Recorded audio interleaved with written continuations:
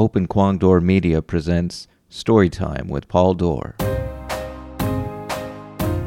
In each episode, you'll receive a short adrenaline shot of a story straight to the mind, heart, or sometimes the funny bone, wherever that is located. I can hear your voice over the hum. And stay tuned after the story for Paul's Picks, where I indulge you with something I'm reading, watching, or listening to. This week's story, Phantom Limb.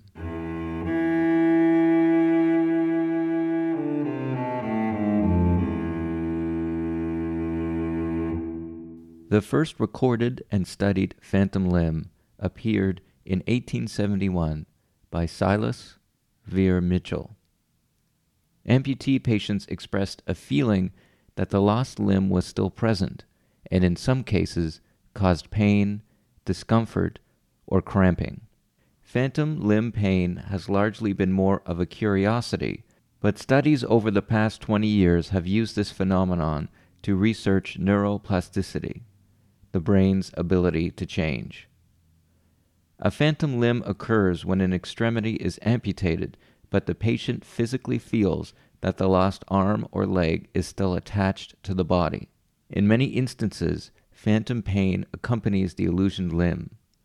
The phantom appears most commonly in external amputations, but patients have experienced menstrual cramps after a hysterectomy or acute pain of appendicitis following the removal of the inflamed appendix.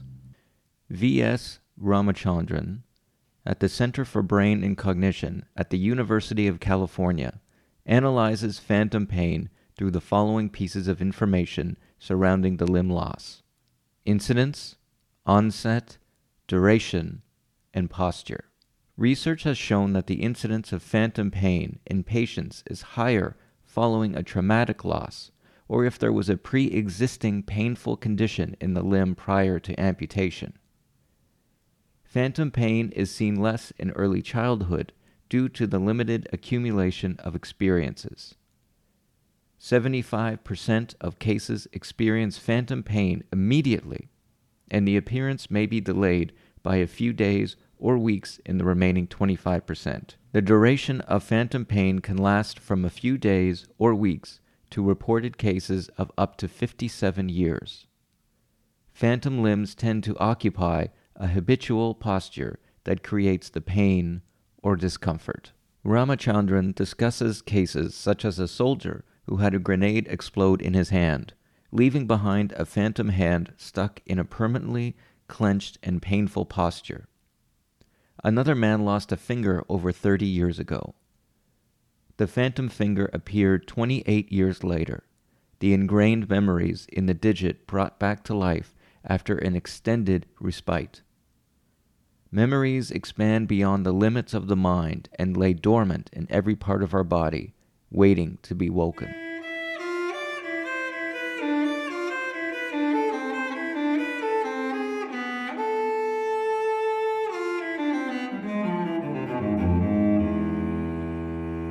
According to Ramachandran, another fascinating but poorly understood aspect of phantom limbs concerns not only the continued existence of memories in the phantom, of sensation that existed in the arm just prior to the amputation, but also the reemergence of a long-lost memory pertaining to that arm. Imagine curling your wrist and holding it in that position for hours, days, months, years.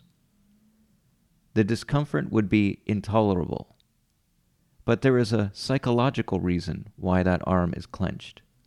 Ramachandran draws a very stern line that the phantom limb pain is an illusion, not a delusion.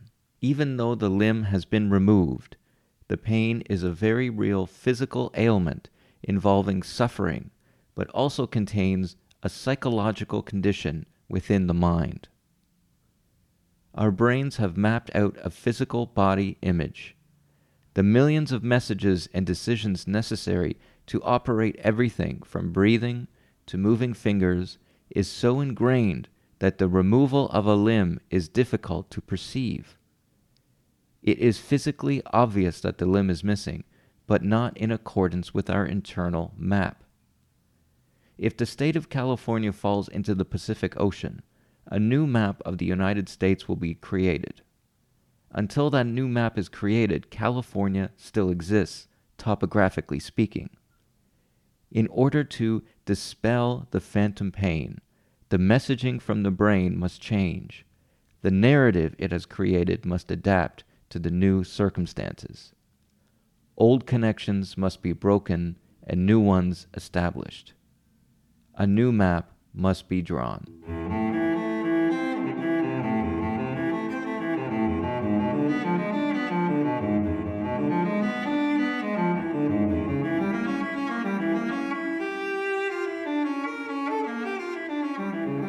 When dealing with an amputated arm, the brain is confronted with a flood of conflicting signals.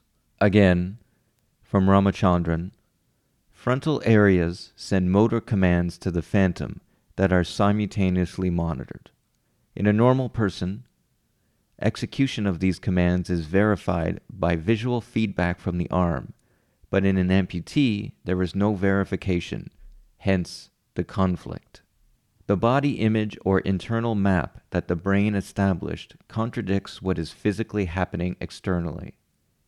The brain wants its messages to be heard, so it creates the phantom limb in order to continue consistency, even if this includes pre-existing pain. Everything must continue to go according to the plan. Patients claim that they can generate voluntary movements in their phantom. They experience sensations of reaching out to grab an object, make a fist, or move fingers individually. Other patients have phantom limbs that include paralysis. Usually, the stasis has been carried over from before amputation. Ramachandran claims that the patient develops a learned paralysis. During the months leading up to amputation, the brain remaps its messages to adapt the paralyzed limb and transitions these messages into the phantom. The brain does not know the limb is missing. It cannot see that there is no arm or leg to receive messages. It does not reinterpret, but creates the phantom to conform to what it expects to see.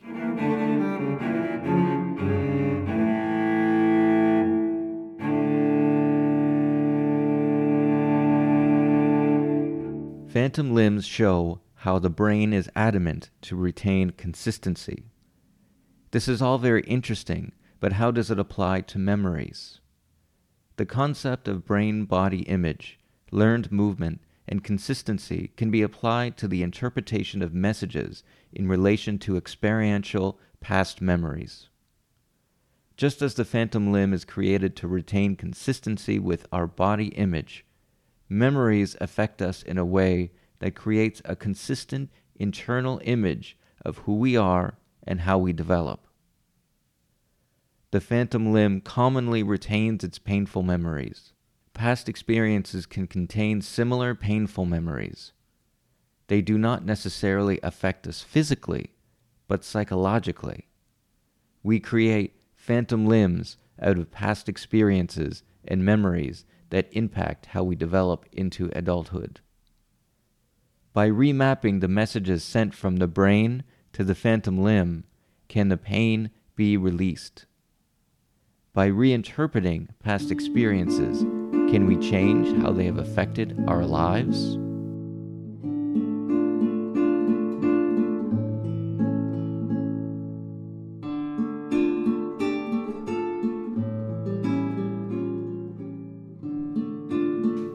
Let's see who has more friends, you or me, Tyler said to the boy. We'll ask everyone and we'll figure out just who's more popular. Safe to say the relationship between the boy and Tyler had taken a strange turn. Everything changes, nothing stays the same. There was little explanation besides the abstract concept of growing older and Tyler realizing the irrefutable differences between them. Status became important, and there wasn't much that the boy had to offer. They walked around the playground, the boy trailing behind Tyler as he asked every kid, "Who do you like better, me or him?" Due to Tyler's place in the elementary school hierarchy as compared to the boys, and from the perspective of the other kids' long-term reasons for social seating during the year ahead in junior high school, it was an overwhelming landslide. The boy was confused as to what this actually proved. The facts were already quite relevant. There was something else at work here, some message the boy had yet to comprehend. The boy and Tyler drifted apart after this. Junior high school turned into high school. Tyler was the basketball star and football star and surrounded himself with friends of similar stature. The boy would regularly pass Tyler in the hallway as he exited the advanced mathematics class. A fleeting look of recognition appeared until one of Tyler's more appropriate associates clapped him on the back to regain his attention. There was no going back for both of them. The boy made his own friends, others that found themselves on the fringes, others on the outside looking in. They were interesting people, not concerned with popularity, status, or stimuli that clouded the average high schooler's mind. There was nothing to prove to them. They took the boy as he was. He was thankful. Sometimes the boy thought about Tyler. In his meanderings, he wondered why their friendship was impossible. His thoughts often turned from Tyler and relocated to looking internally at his own defects, at what was wrong with him. The boy watched a lot of movies and read a lot of books and noticed that the hero was often an outsider. He transferred the narratives created with toys and explored his defects through these fictional characters on screen and on paper. They were so confident in their independence, proud of their defects. The heroes were the outsider. It gave them an edge and made them cool. Scars were worn on their sleeves.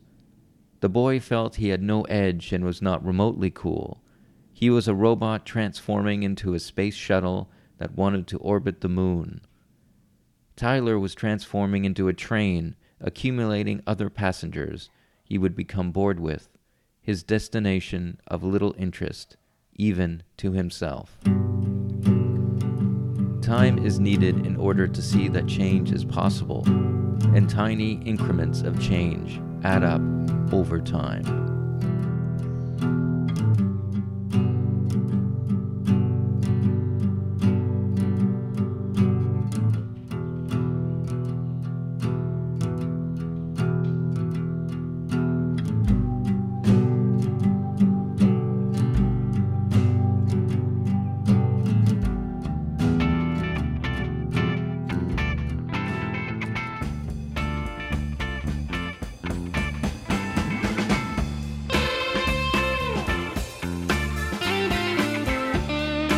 Time for Paul's Picks, where I briefly tell you about something I'm reading, watching, or listening to. I think fat is one of those sort of final frontiers of discriminations because most people see it as a preventable problem. Roxane Gay is one of those writers that kept coming up in various conversations over the years.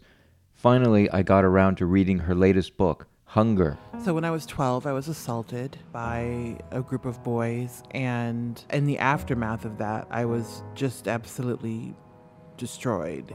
You know, when you're traumatized, you're looking for some sort of comfort, and for me, comfort came quickly by way of food. I thought if I was bigger, then I wouldn't get hurt again. The New York Times best-selling author has written with intimacy and sensitivity about food and bodies, using her own emotional and psychological struggles as a means of exploring our shared anxieties over pleasure, consumption, appearance, and health. You know, I think that as a feminist, I believe that acceptance is incredibly important, particularly for women. But it's hard to hold on to that, you know, when you're sort of dealing with the world day in and day out, and when you're dealing with the kinds of discrimination and fat phobia that exist in the world. Personally, I cried several times while reading this book. It took me a long time to realize that the deeper and more personal you write, the more universal your story. I have lived a totally different life than Gay, but there were so many times that I connected to her pain, sensitivity, and honesty.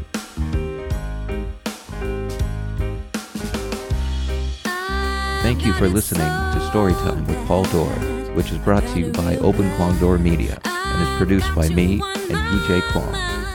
The theme music is by the amazingly talented singer-songwriter Arlene Pakulin. Find all things Arlene at arlenepakulin.com.